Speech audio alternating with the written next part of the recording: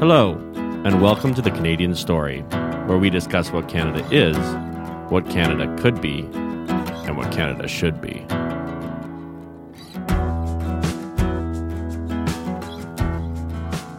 Hello, everyone. Thank you for being here, and welcome back to the Canadian Story. Today, we are joined by MP Larry Brock. Mr. Brock, welcome to the show. Thank you, Mr. Gerber. Pleasure to be here. It's a pleasure having you. So if you would, could you please brief your background, who you represent, and maybe talk a little bit about why you got into politics in the first place? Because I think that's an interesting question. Certainly. I'm a fairly new politician, having been elected as the Conservative NP in September of 2021. Prior to that, I enjoyed a 30-year career in law. Of those 30 years, the last 18 was as a Crown Attorney for my hometown of Brantford, Ontario. Previous to that, for the first 12 years of my legal career, I did a little bit of defense work, family law, real estate, wills and estates, more of a general practice. So that's my background. As far as my political background is concerned, I really didn't get politically motivated until about 2008. At that point, I decided to offer my assistance in a number of federal and provincial conservative campaigns in my hometown. I enjoyed that experience so much that I wanted to join the electoral district associations.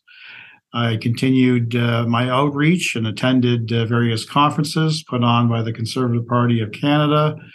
And ultimately, I became the president of not only the provincial EDA, but also the federal EDA. And again, enjoying my time as a Crown Attorney. My background, education-wise, is I graduated from the University of Waterloo with an honors degree in political science. So I've always enjoyed history and the political landscape here in Canada and around the world. Never really thought about running for office until about 2019, when the previous member, Phil McColman, who held the Conservative title here in Brantford for 13 years, approached me and said, Larry, I may not run again in 2021. Would you consider replacing me? And that was the first time that I really had to have a serious, discussion with my family. And then ultimately, I received the green light. My previous member did confirm that he was retiring. So I made the decision in, remember correctly, January the 1st of 2021 that I would run for the nomination of the Conservative Party here in my hometown. I had a bit of a race. There were two other contestants. I eventually won the nomination race in May of 2021. And Zach, long before the writ was dropped, which wasn't until August of that year, I was out door knocking. One thing that I just relished about campaigning and elections was the ability to communicate one-on-one with the electorate. There is no replacing that. You can do all the debates that you want. You can talk to as many media personalities as you want. You can put out as many blogs as you want. Nothing replaces that opportunity of having a one-to-one conversation on a myriad of issues. Not knowing who's going to answer that door, not knowing what kind of mood that they're in. You're trying to sell yourself to a complete stranger. I've always loved that opportunity. So once I secured the nomination, I was knocking on doors. In fact, long before the writ was dropped, I probably had knocked on 10,000 doors. Wow. So I was ready. I said to myself, no other candidate, regardless of party affiliation, is going to out-hustle me in terms of my canvassing efforts. And once the writ was dropped, I was out 3 times a day, Monday through Saturday, consistently spending very little time in the campaign office and just connecting with the voters.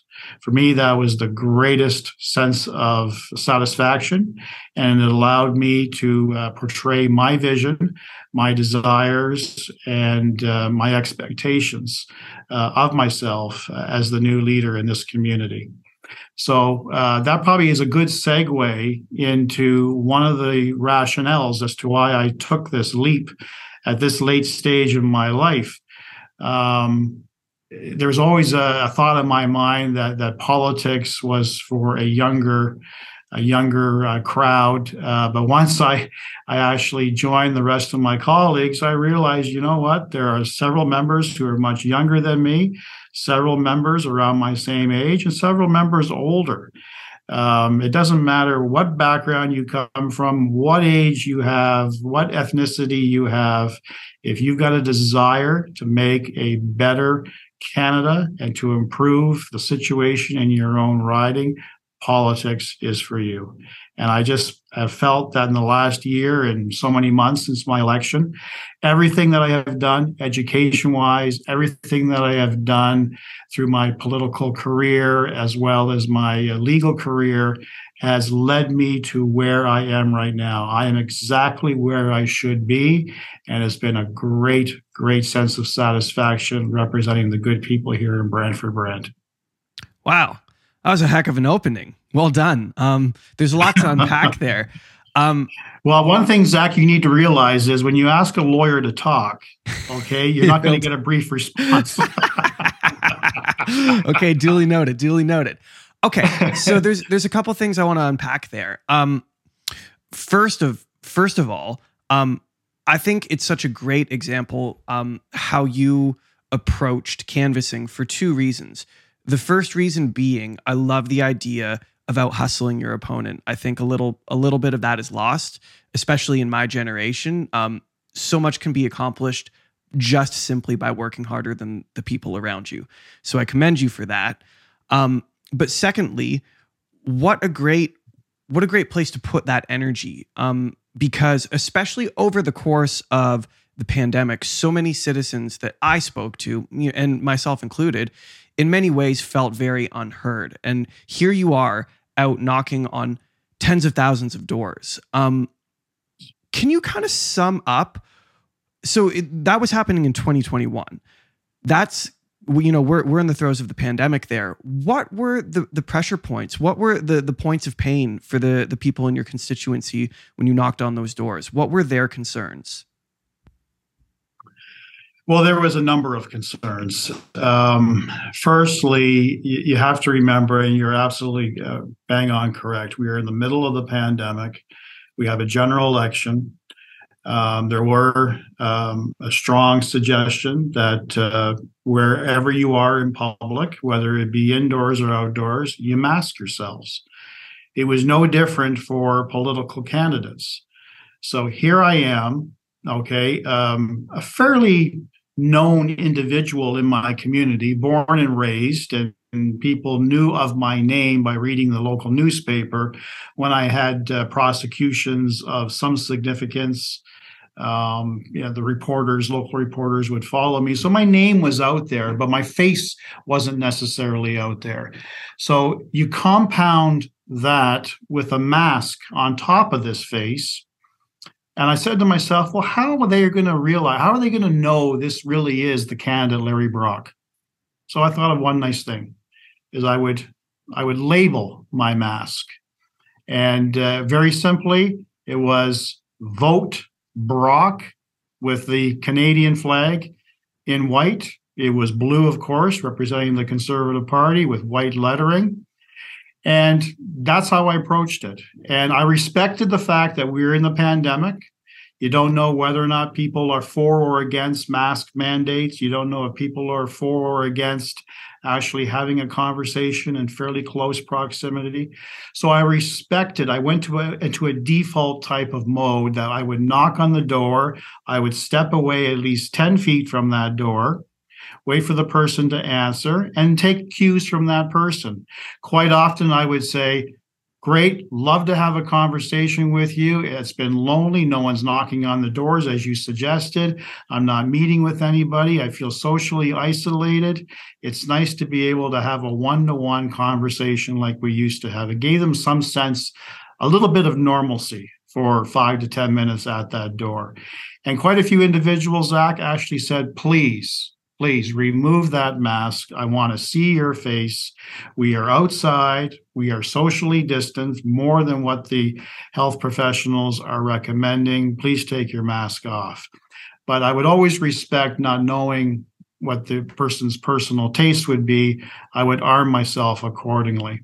So that's what I was getting. It was a lot of sense of frustration, a little bit of anger that some people aren't taking it serious enough. Some people are taking it way too serious, oversensitive to sanitizing everything that's around them.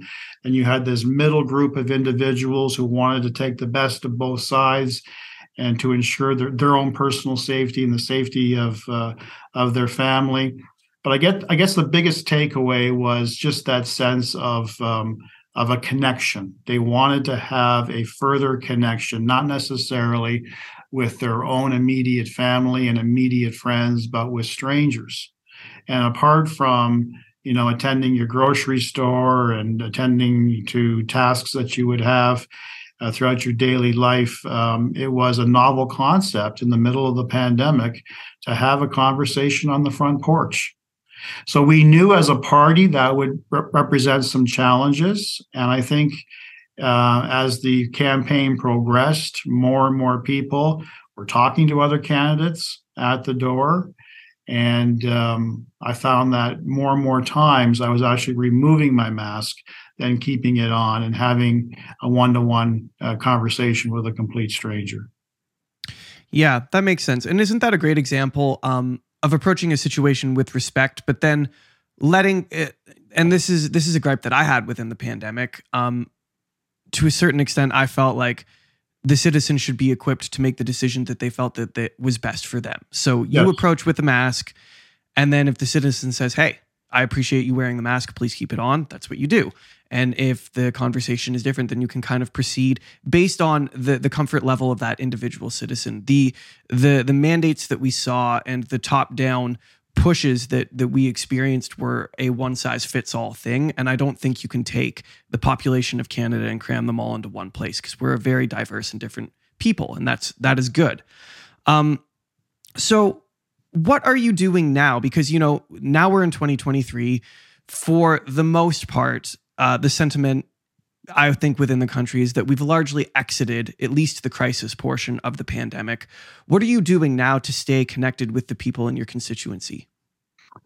A number of things, Zach. I have a fantastic EDA, some 25 members of the community from all walks of life who have a passion for giving back to the community, volunteering, but ensuring that my presence is felt in a number of ways.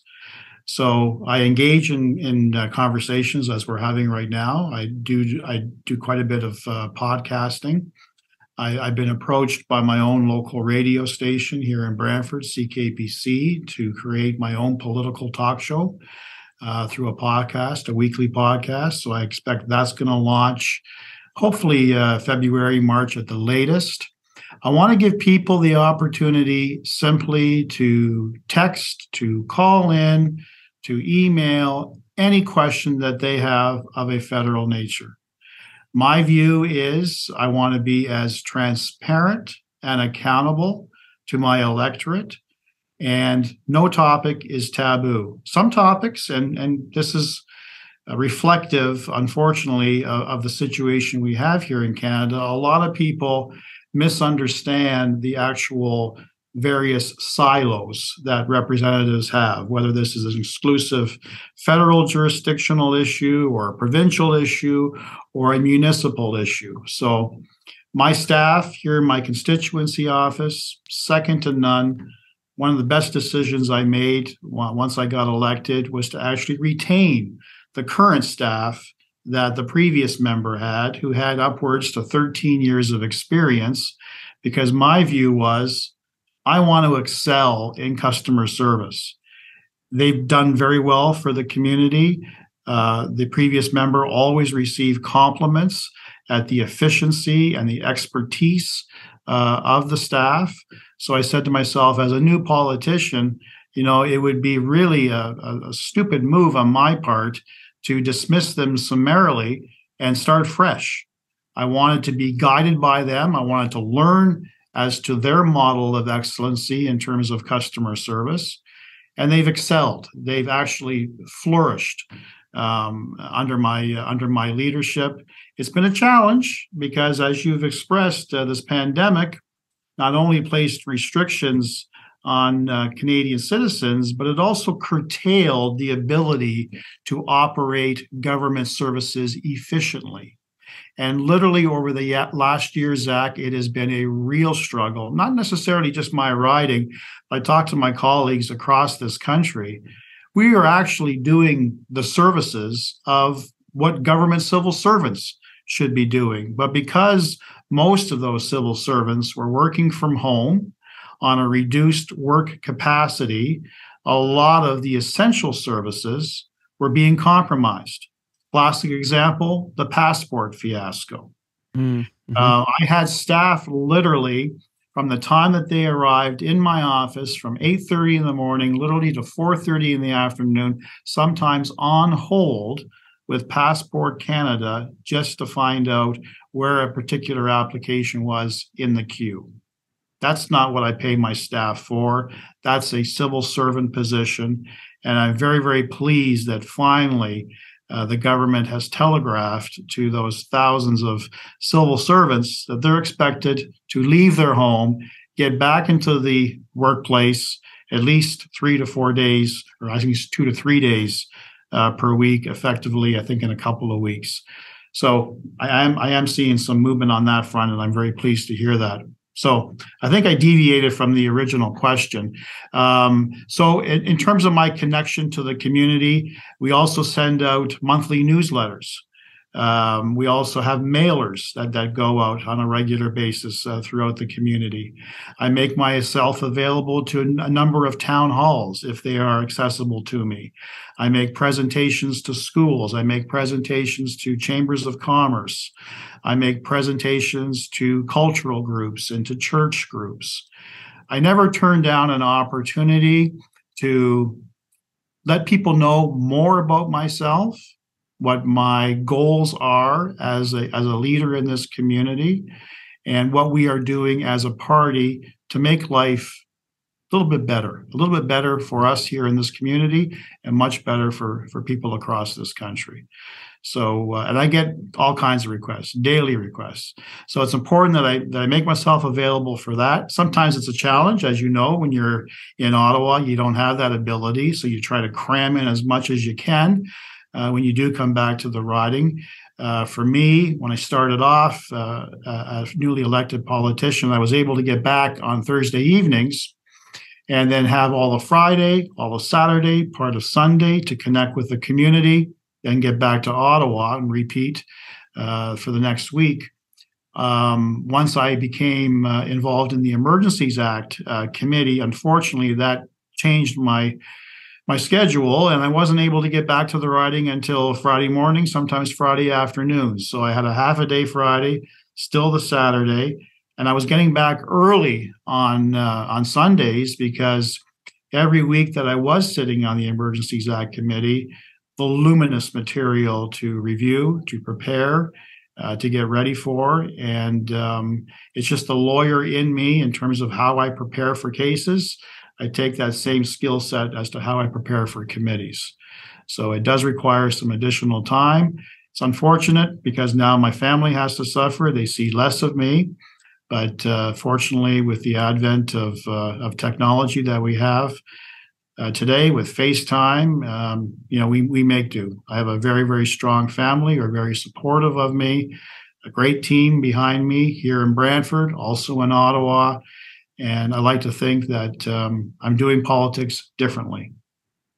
That's great. And it's also a fantastic segue to the Emergency Declaration Committee.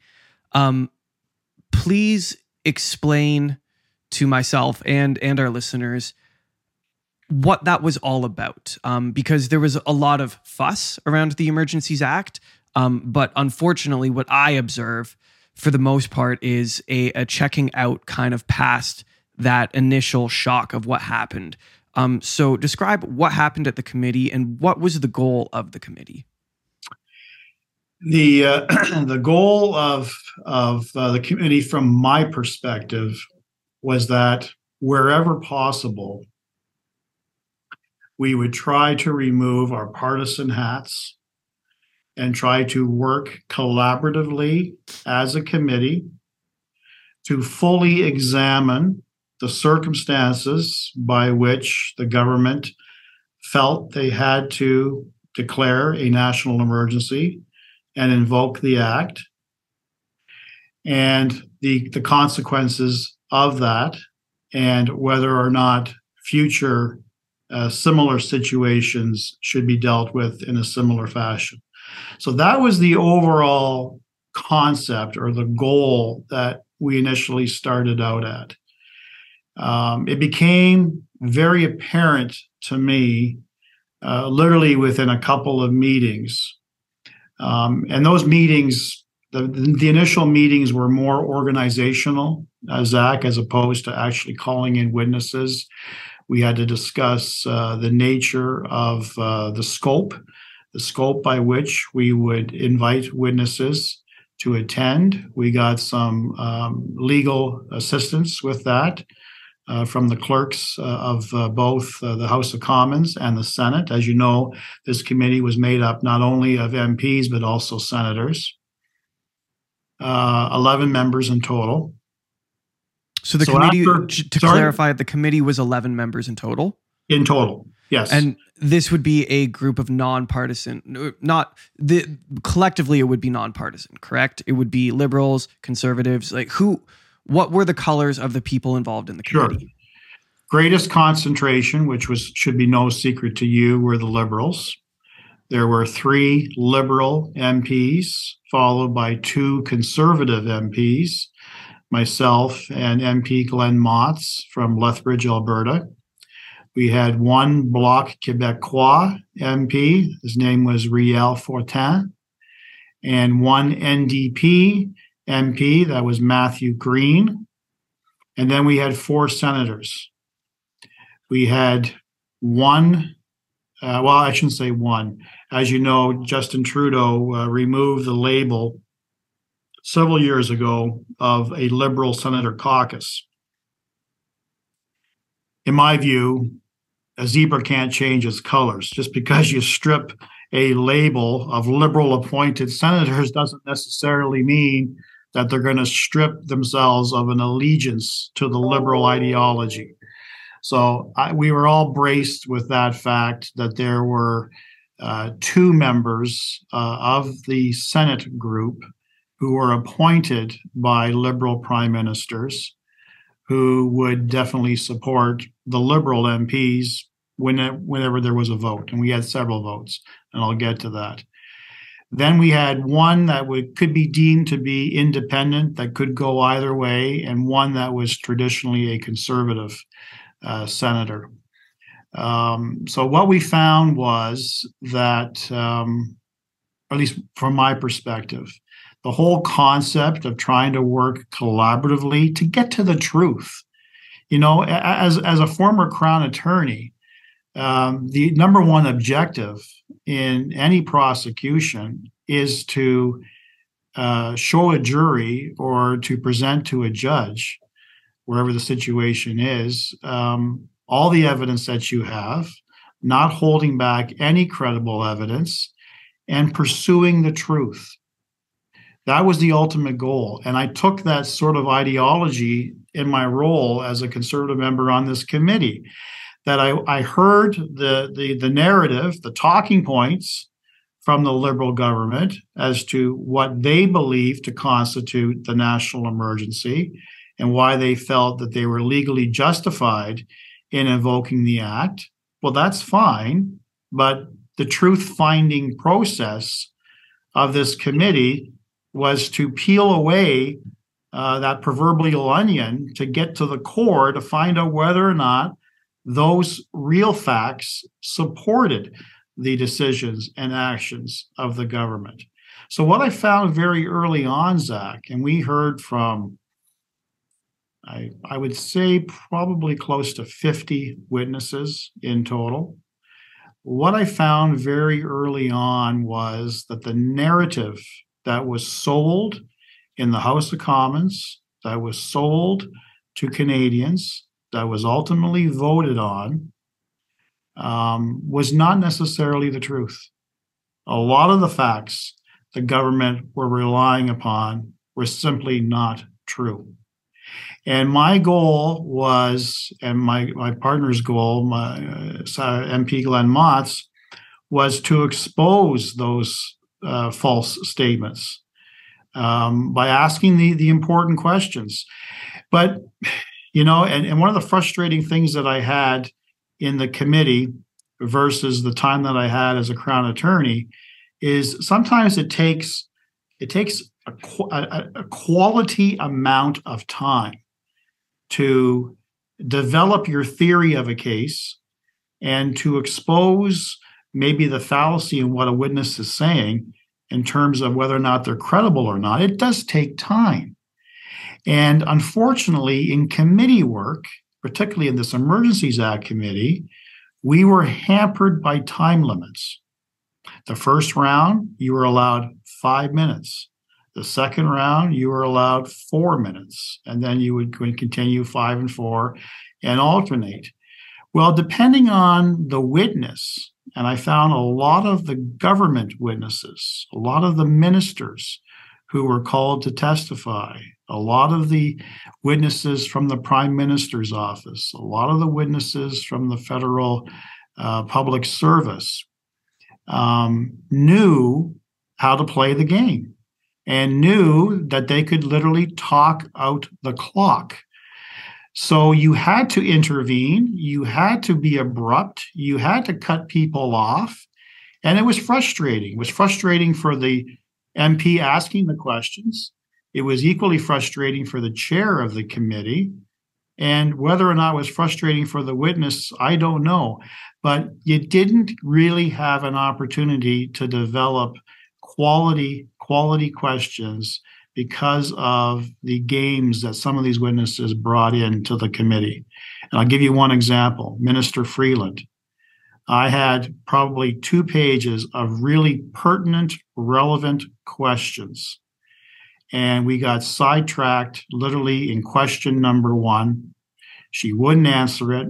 She wanted to pursue her own narrative. I cut her off. I continued to ask that question. She went down the same road again. I cut her off. She accused me of badgering the witness. I reminded her that this was not question period. This was a parliamentary committee, and she was expected to answer my question truthfully, that I had control over my 5 minutes. And if she wasn't answering the question, I was going to call her to task. So I literally burned all of my 5 minutes trying to establish the rules that she clearly knew going in as to what was expected of her. And I got nowhere, as did several members. I think we need to pause here and kind of focus on that, because that is a gripe that I've developed over the past little while as I've paid more and more attention. First in question period, and then continued into this commission. It is, I mean, you got to give credit where credit is due. It's impressive how much some of these people can talk without saying anything useful, right. And that is a weapon that they use to avoid tough questioning. And when we're talking about the ruling of a country in service of the citizens, something has to give. Something has to change, in my opinion, because it should not be allowed that the people that my tax dollars pay are able to just simply sidestep questions and not answer them because they don't want to expose something about the truthful answer. And so I observed that first in question period and then in the commission. So I guess who is responsible so I have two questions. Who is responsible for setting up the rules of the commission? Mainly in this scenario, the time limits, that 5-minute time limit, that 4-minute time limit. Who sets that rule? And why is it that the witnesses are allowed to talk around the point without actually answering the question? Okay, great question. So as far as the Emergencies Act Committee was concerned, you have to remember, Zach, we have 11 members. And 11 members who have the absolute right to ask questions. We had a window of 3 hours, and how we structured those 3 hours is we would use 2 blocks of 90 minutes each. Of those 90 minutes, depending on the number of witnesses in those 90 minutes, we also agreed, which is appropriate protocol, that each witness called at committee was able to give an opening statement for 5 minutes. So sometimes, Zach, we had 3, sometimes 4 witnesses in that 90-minute block speaking for 5 minutes. So that's 20 minutes. I'll take that away from 90, you're down to 70 minutes. 11 members in 70 minutes. So we decided that that you had to be equitable. And with the time constraints that we had, that's how we arrived at a 5-minute window for round number 1, then a 4-minute window, round number 2, with time permitting, then continuing that rotation again. Where we only had 1 witness, my example of Minister Freeland, she was the only witness in that 90-minute block. So we had 85 minutes after her 5-minute opening statement. We had 85 minutes to play with. So we agreed in principle that those would be the rules. Now, I toyed with the idea of taking a look at the really important, relevant witnesses after my frustrating experience with Freeland. And I suggested, and some of these suggestions did pass, that some of the ministers would speak for the entire 3 hours, or some ministers would speak for 2 hours, so that we had even further rounds to ask questions of that witness. But I wanted to go one step further. I didn't have the votes, so I did not pursue this by way of a formal motion. I said, if we have a particular witness that we know is going to attend on their own, relevant witness, for a 3-hour window, let's do the math beforehand and let's determine how many minutes per witness, per member would be allowed to ask questions. So if I came to the conclusion that I could have maybe get 9 minutes or 11 minutes in that 3-hour window, let's block all that time together. Give me a solid 9 minutes or 10 minutes with that witness. I could get a lot accomplished. And it had favor with some of the members, but not all. So I knew I didn't have the numbers to bring a formal motion. A lot of the motions that we did bring, Zach, were ultimately voted down by the Liberal bloc, the MPs and the senators. So we had to be very judicious as to when and how we brought motions. So that was the rationale in terms of the time limits. Now, you raised a secondary question, and that's something that's near and dear to my heart, and that is the ability to compel relevant answers. In my old profession, if a witness dared to deviate in the fashion that Liberal cabinet ministers did during this committee and simply go off on a tangent on their own, I would have every legal right to stop that witness midstream and ask the judge to compel the witness to respond to my questions. You may not like the question, But unfortunately, this is a court of law. You are required to respond to that question. So that gives lawyers the ability to ensure that you can get somewhere with your theory. The same cannot be said in politics. The chair never had that ability. The chair never was acquired the vested power by the committee to compel witnesses to give relevant responses. Wherever possible, I would engage the chair. What I also found, Zach, was a lot of the really damaging, relevant questions that I had ready to go would be blocked by Liberal MPs, and they would block it by a point of order. They would say it wasn't relevant, or it was not in scope, or they would talk about a number of other ways, all designed, obviously the clock would stop with an intervention like that, but all designed to hide the truth from Canadians. Okay, let me jump in there. Let's go back over the numbers of the 11 people who comprised this committee. Was it a Liberal majority? Yes.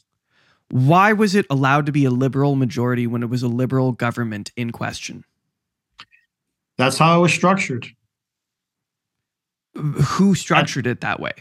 The Liberal government with the support of the NDP coalition. That is a mistake. Yep. I don't really have anything else to say other than that is a mistake. It was obviously, Zach, when this was debated in the House, it came to a vote. It was not supported by any Conservative member or Bloc Québécois member. It was supported by the NDP and the Liberals. Mm-hmm. So we were outvoted. Mm-hmm. And I suppose that's how democracy is supposed to function, but that is an obvious mistake. So while I support democracy, I wonder how we can use democracy to make sure that when a government of any color is being questioned for their behavior, they should not hold a majority on the committee of people questioning them. That's just patently ridiculous. Wholeheartedly agree. So I kind of interrupted you, but I do want to ask one other question because I think this is also important. Why were you set to 3-hour windows, two blocks of 90? That's all, Zach. That's all we could get. That's all. The committee time in the House or outside the House is very scarce. We have to arrange rooms. We have to arrange interpreters. We had a number of interpreters, and this is a separate issue, which I could speak at great length about, the whole concept of hybrid parliament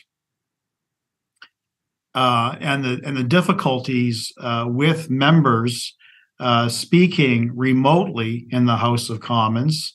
A lot of members did not have the appropriate government-approved headphones and microphone. And some of these inappropriate devices actually caused physical damage to many interpreters, where they actually had ear issues, painful ear issues that require them to receive medical attention and were actually removed from the roster.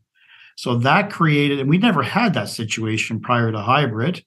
Interpreters never, ever claimed medical leave because of inappropriate devices. So that created a problem in terms of allocating sufficient interpretive services to all of our committees.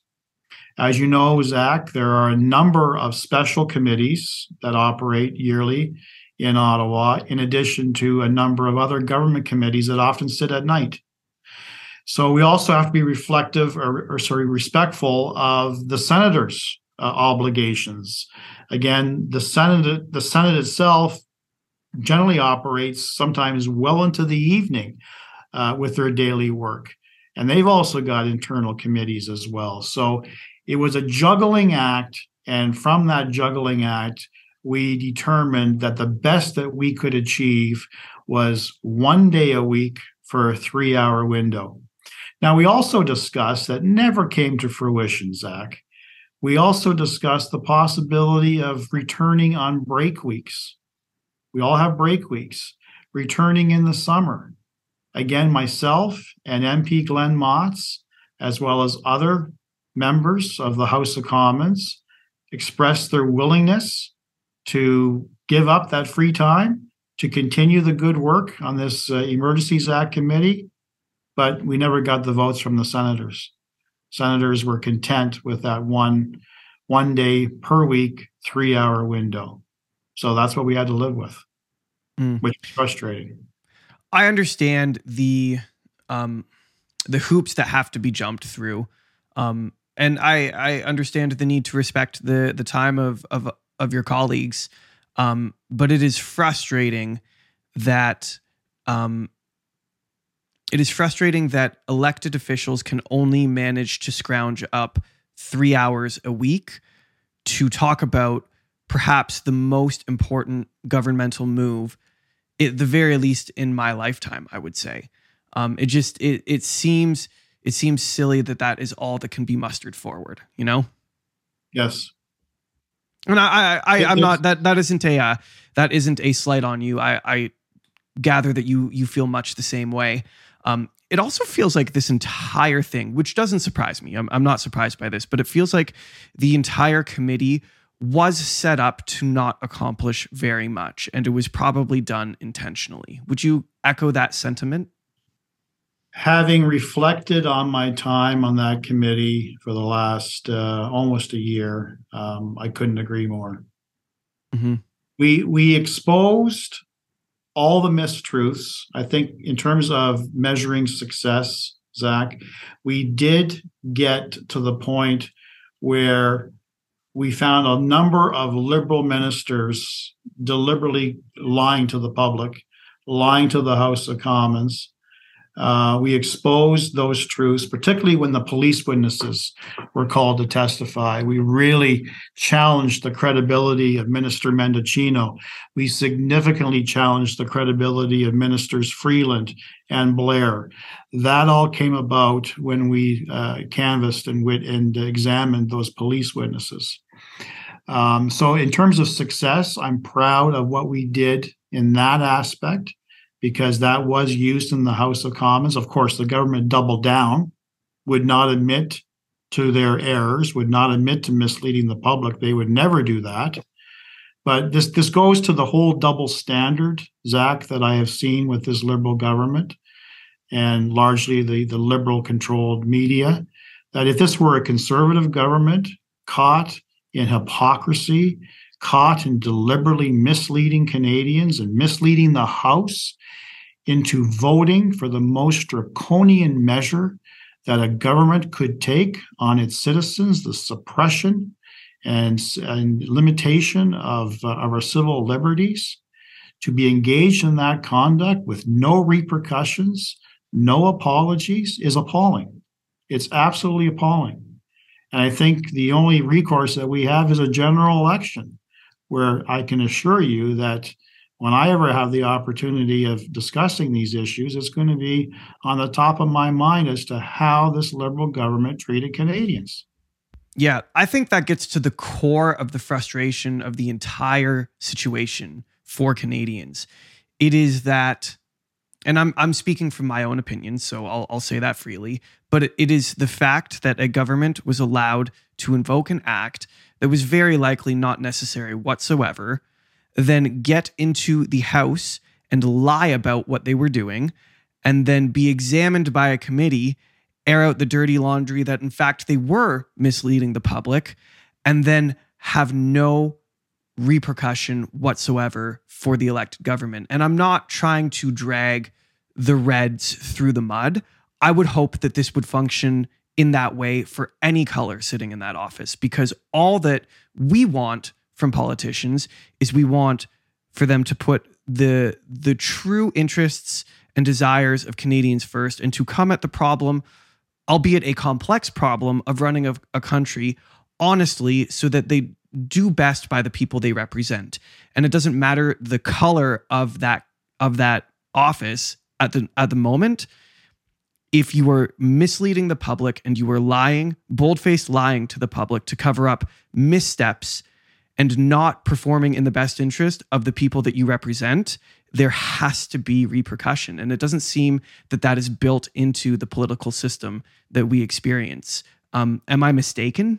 None. You're absolutely correct. Canadians deserve nothing less than full transparency and accountability with their government.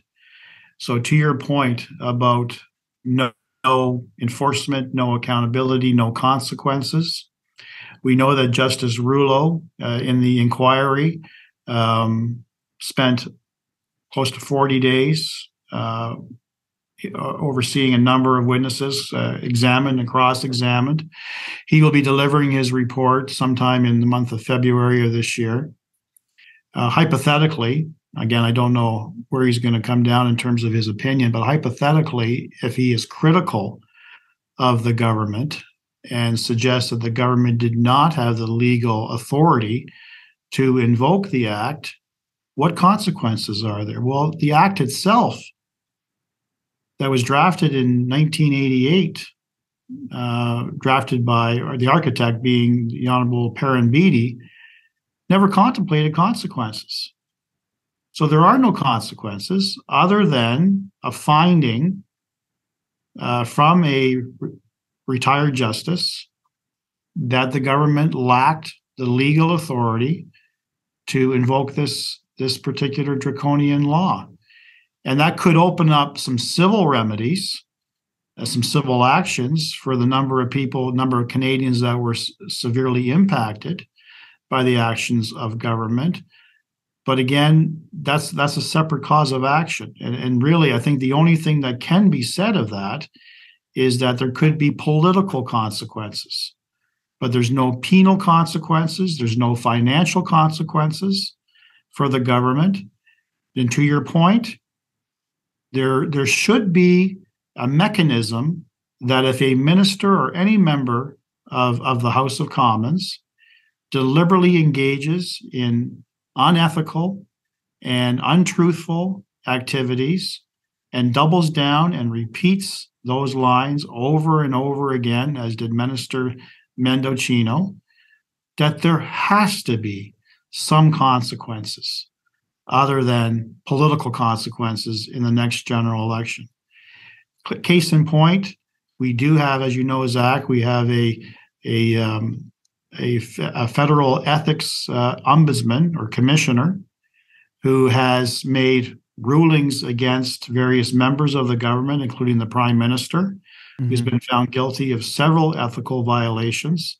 Several ministers have been found guilty of several ethical violations. His most recent scandal, that being Minister Mary Ng, who awarded a not so insignificant contract to a Liberal friend, not on one occasion, but on two occasions. She should have known better. For her to simply say, I take responsibility, that's not enough. If you remember, during the Harper government, there was a minister, I believe her name was Bev Oda, who actually resigned over billing taxpayers a $16 glass of orange juice. So really, there's some double standards here in terms of what that threshold is before you can actually say there has to be some consequences other than, sorry, mea culpa, I'm sorry, I was caught. Mm-hmm.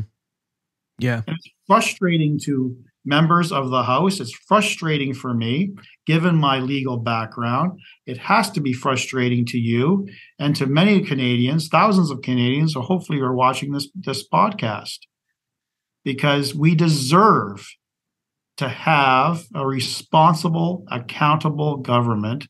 And when they cross that line, there has to be some repercussions for that. And I would like to very plainly re-stress that this is not a partisan argument. This should apply to any party that holds that office. Absolutely. It's just common sense. If a conservative is caught funneling money into the pockets of family members, taxpayer money into the pockets of family members through silly private contracts, et cetera, et cetera, et cetera, that should be punished. And we will have to work out what punishment fits the crime. And I do want to use the word crime because I was speaking with Senator Husakos on a recent episode, and he pointed out that an ethics violation is a violation of ethics law, therefore a violation of law, which is an important distinction. Maybe you would like to correct that if I'm mistaken. That's what I heard. But it's a correct interpretation, but I would go one step further. And I haven't really put this to thought, but I'm just musing off the top of my head, is that we could look at an amendment to the criminal code, okay, to take a look at a violation, a serious violation of ethics by a federal representative could be found to be in violation of the criminal code. And as you know, every offense in the criminal code, Zach, does have legal consequences. So maybe it's time for us to visit that concept and see whether or not we should demand better from all politicians. And I wholeheartedly agree with you. This is not a partisan issue. And I may be targeting certain liberal members, but the same could be said for any conservative governments in the past, any member of the House of Commons who engages in that type of activity and repeats it and doubles down on those lies should be facing consequences. Absolutely. It's just, again, it's a very simple and blanket statement. Our leadership should not be above the law, and they should not be able to use their power and influence to skirt around quote unquote ethics violations. Yep. Speaking of law, let's transition into the work that you're doing with the so-called revolving door justice system. Can you tell us about that? Yeah. So I think to put this in perspective, Zach, one of the reasons why I left a very comfortable lifestyle in the legal system was I was frustrated in terms of what I was seeing in my community. I was frustrated in my lack of a voice to seek change. I was muted, in essence. I had to accept the status quo, and the status quo was really established by the Supreme Court of Canada in 2015 or 2016, which released a decision which started to change the landscape of our bail laws in Canada. That was followed up in 2017 with the Liberal government passing Bill 75, which made substantial changes to the bail system. And to your point, what we have seen since that time is more and more emphasis on ensuring that those accused of crime, regardless of their background, regardless of the crime, regardless of their station in life, should receive bail. That bail is the default position, that a release is a default position. That became very frustrating for me because I found, and being in the legal system for as long as I did, you saw the same players literally week after week after week. In some occasions, individuals that I prosecuted in bail court would be released at 12 noon. They would reoffend at 12:30. There could be domestic individuals charged with a myriad of domestic-related offenses with terms not to communicate with your victim, often their ex-girlfriend or spouse. The moment they get out, they've called the spouse reports it to the police are out there again arresting. These individuals get charged again and then ultimately get released again. So I was very, very angry that the current system was not addressing problems. There was an inequity in terms of compromising the safety of the victim and the safety of the community. And Zach, we don't need to recount over the last number of years those serious violent offenders who've committed the most heinous crime of first-degree murder or other serious offenses, We've all heard it. We've all read the stories.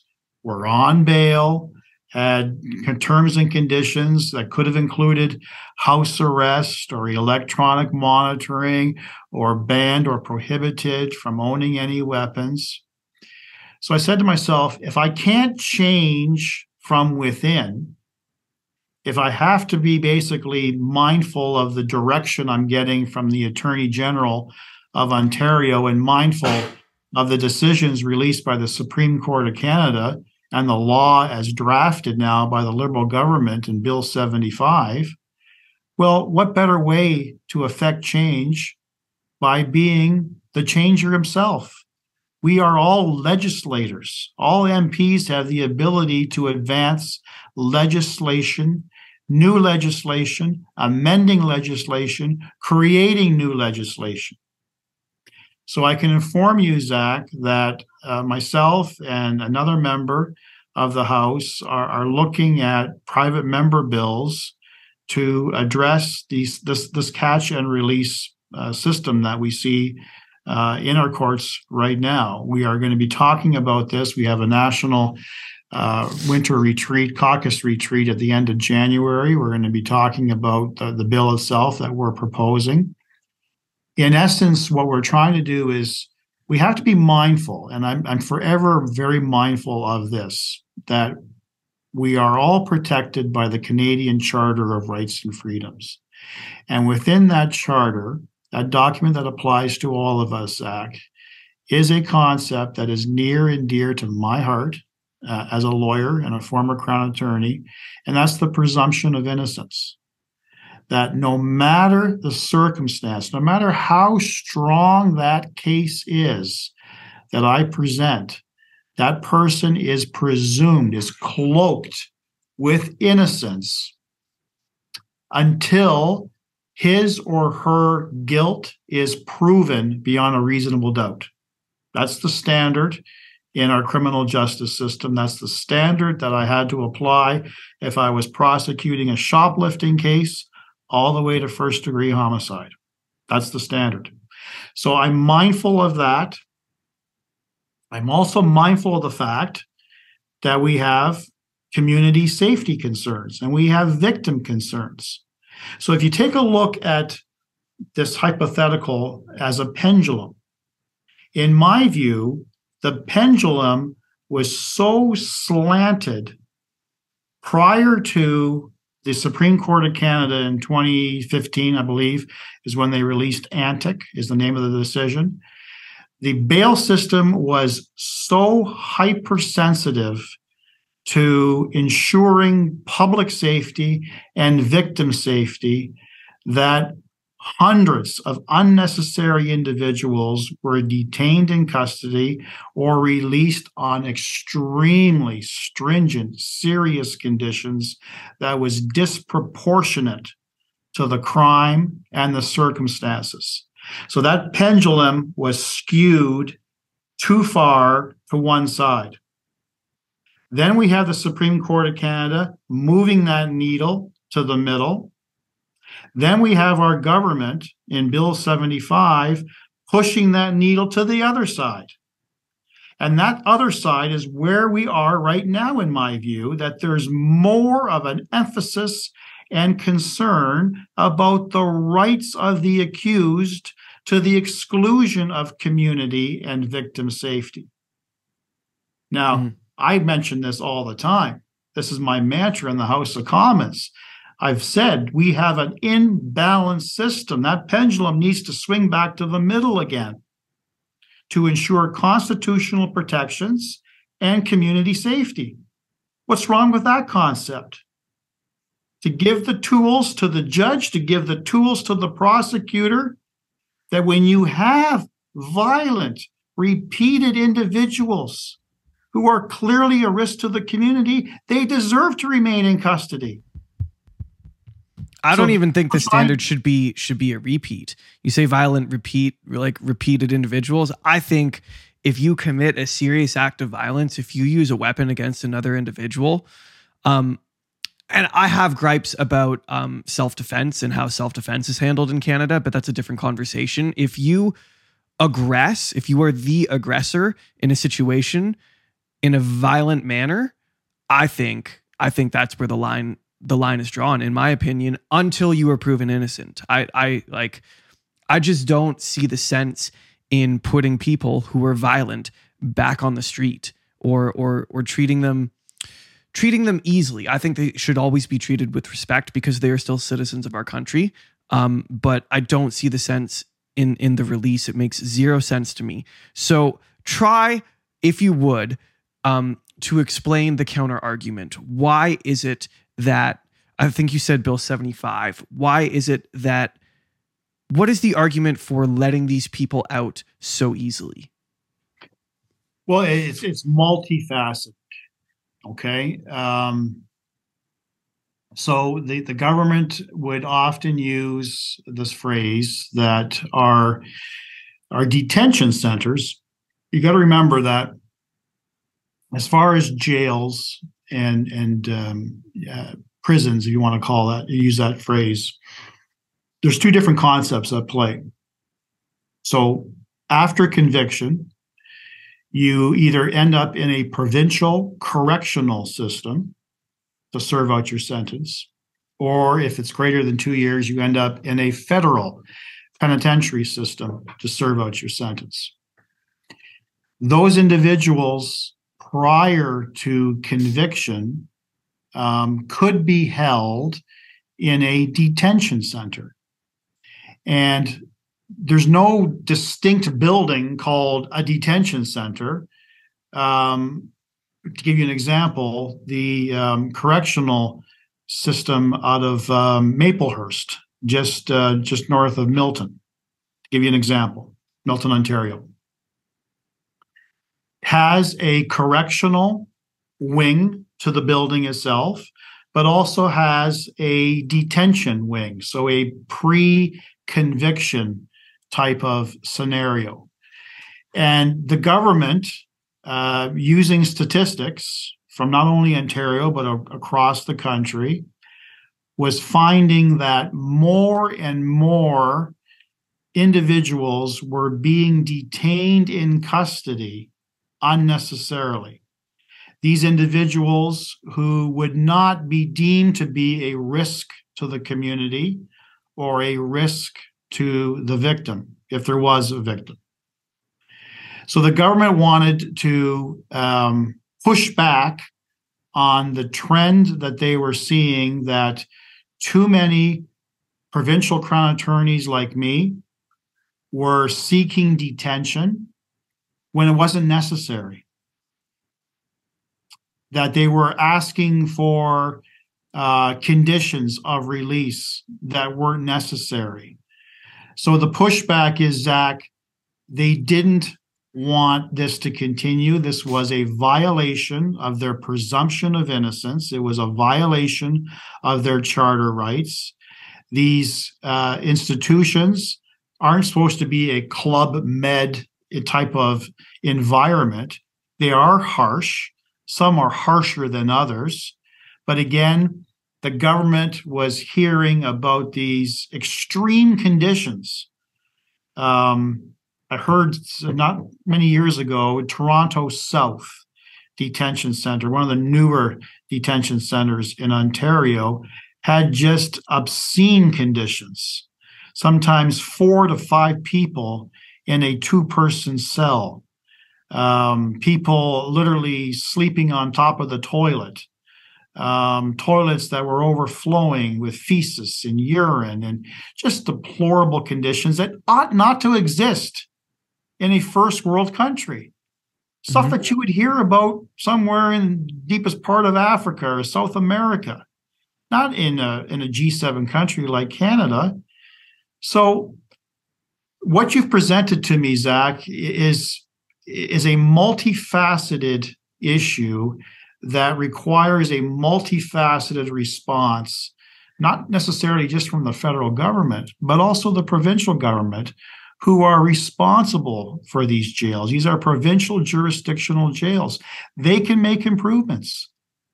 They can ensure that there's additional jails built or additional cells built so that we don't have these overcrowding situations, that we can ensure that those who belong in custody, that they are a risk to reoffend, to your point, that they have a history of reoffending, particularly those who have a record of repeated breaching of bail. At what point do you say, you know what, you made these promises 10 times in the past that you would abide by conditions? I don't believe you when you say to me now for the 11th time that you're going to abide by these conditions. You're going to remain in custody until your trial. That's what I want to get to. I want to be able to give the prosecution and the judge all the necessary tools to weed out those individuals, not simply just the repeat offenders act. I'm going to push back a little bit on your suggestion because it's not workable in law. You'd have too many defense lawyers crying foul. And again, we would just be clogging up the system with all kinds of charter applications. We don't want that to happen. We already have a delay problem that has been exacerbated by the pandemic. We're still doing catch up in all the provinces. It's requiring provincial prosecutors to prioritize those really serious cases, perhaps to a lesser degree to the less serious cases, because another serious Supreme Court of Canada decision that was released years ago is a case by the name of Jordan, which again is a presumption of having your trial. This is a charter right, having a trial within a reasonable amount of time. And Jordan set out a timeline for cases that are in the higher court, Superior Court, and cases that are in the lower court. And if you exceed that timeline, then there's a presumption of a charter breach.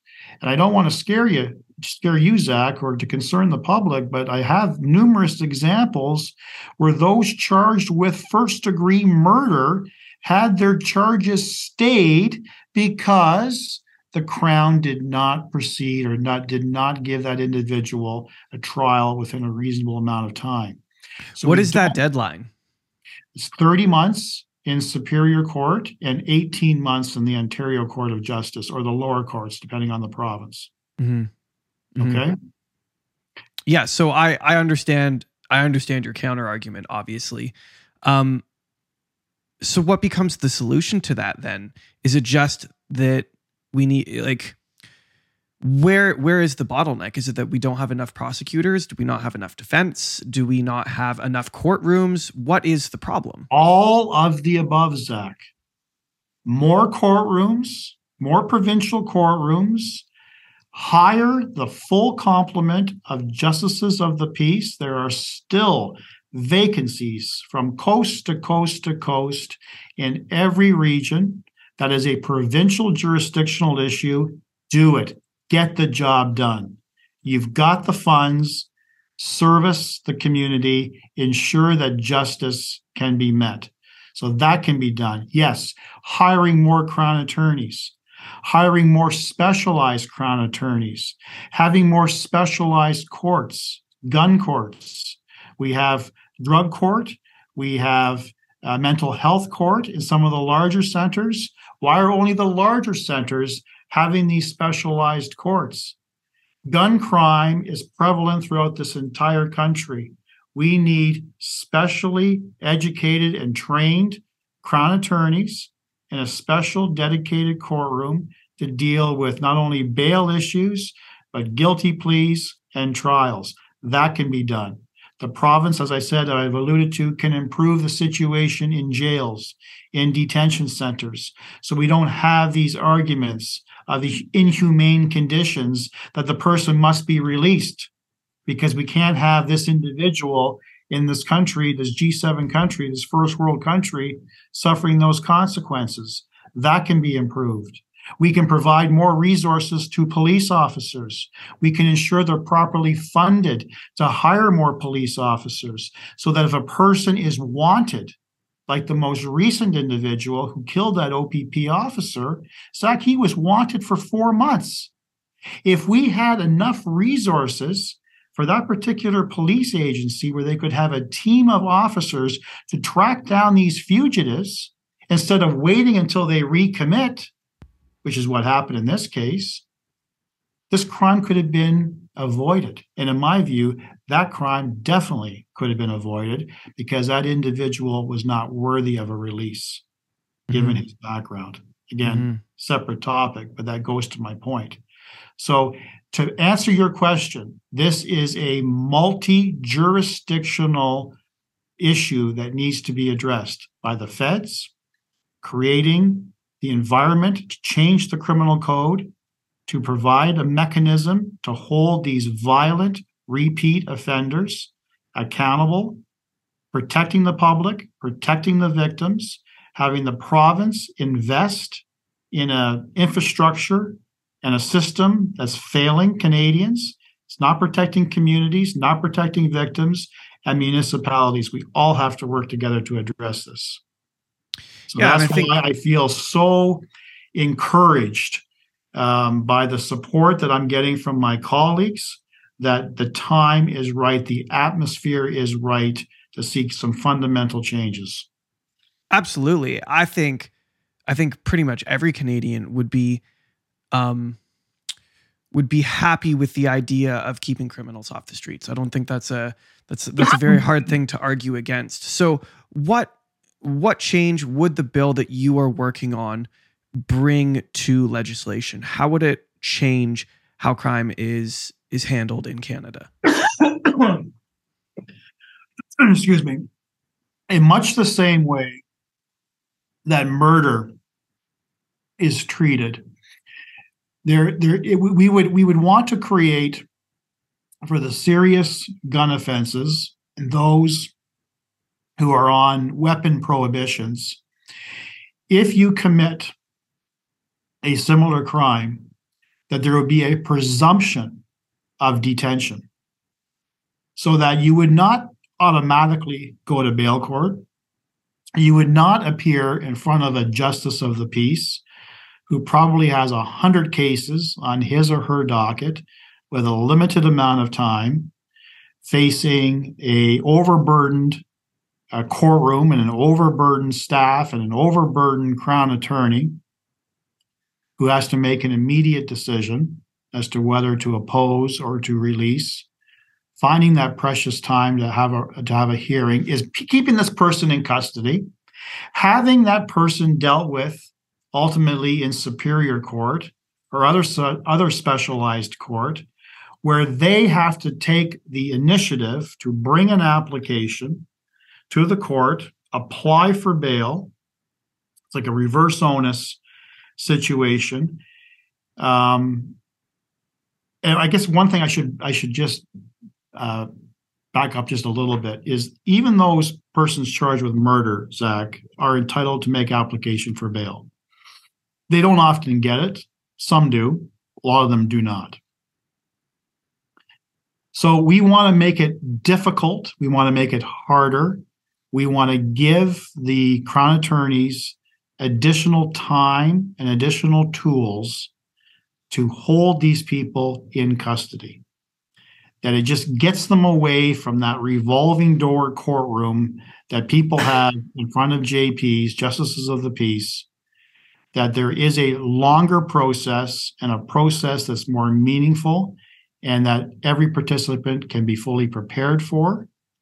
And you're going to have judges, not justices of the peace, who can spend more time to assess the plan that they're putting forward for release and weigh that in terms of community safety and risk to the victim. So it doesn't automatically say that you commit this crime with these factors, you have to remain in custody. That's not charter proof. That's not how our system works. That is a direct attack on the presumption of innocence. So I'm not attacking the presumption of innocence. I'm keeping these people off the streets, making it harder for them to apply for bail, still available to them, but it's a more stringent process. And we think that this might be a step in the right direction. Yeah, I think that's great. And if I'm correct in understanding, it also gives judges more time to process those individuals and decide whether or not they should go to trial, correct? Yeah, that makes sense to me. Well, I wish you luck on that. I hope that it works out. One thing I want to ask, and perhaps you won't be able to answer this before you go, but since you have dealt with prosecution, do you have any sense, because I have many gripes with how the Liberals are treating gun laws currently, do you have any sense on statistically what percentage of gun crime in Canada is committed by legal firearms owners with legal firearms? Zach, that number is so low. I don't have the actual correct statistic to provide to you, but I personally would be shocked if that was greater than 1%. That highlights the real disconnect here. And it highlights the inappropriate approach by our current federal government that punishing lawful gun owners who've done everything that the law requires them to do, the training, paying the fees, and buying the equipment, and buying the storage equipment, and properly storing that, etc. They are not the problem. When someone decides, Zach, to rob a variety store, do you think the first thing that may cross their mind is, I better go rob the farmer down the street and steal his long-arm firearm rifle and somehow shove that in my backpack and then walk into a variety store and fumble around and pull that out and demand cash from the registry? It's ridiculous. It doesn't happen. The majority and the high percentage of criminal activity with the use of guns is done with handguns. Handguns that are smuggled illegally across our borders, our very poorest borders. Not enough money is being spent, not enough resources are being sent, not enough training, detection training to stop this steady flow, not only of guns, illegal guns, but of some serious drugs. As we all know, we have a fentanyl problem in this country, an opiate crisis. Again, that's coming in through the borders. It's coming in through our ports from Asia. There are a number of ways that we, as a federal government, not we, but the federal government could be doing to address these obvious issues, and issues that they're prepared to accept is reality. I don't think that they're prepared to deny the fact that we do have a smuggling issue, but simply throwing money at it is not necessarily the answer. Something more needs to be done, and it's not being done as quickly and efficiently as we would want. That's an interesting statement. What do you mean? Why is growing the funding for instance, our borders and the security of our borders not a big enough plan to fix the problem? I think it is a big enough plan, but I think you need more than just throwing money at the situation, hoping it would go away. I've heard the government talk about investing in training opportunities with Canadian border officials with no details. I don't know if that has been even implemented yet. I've heard of partnering with the Homeland Security in the United States. Again, government is lacking in details in terms of how that is working. What are the metrics? How are we going to measure success? What kind of money are we talking about? Is the federal government in the United States supporting this initiative? Are they providing the additional resources that obviously the U.S. system requires as well? So that's my criticism. Yes, they acknowledge that there is a problem. Yes, they acknowledge it requires funding, but in terms of measuring that funding and looking at an actual plan and a timeline to implement some change, it's been pretty vacuous, in my view, from the federal government. Right.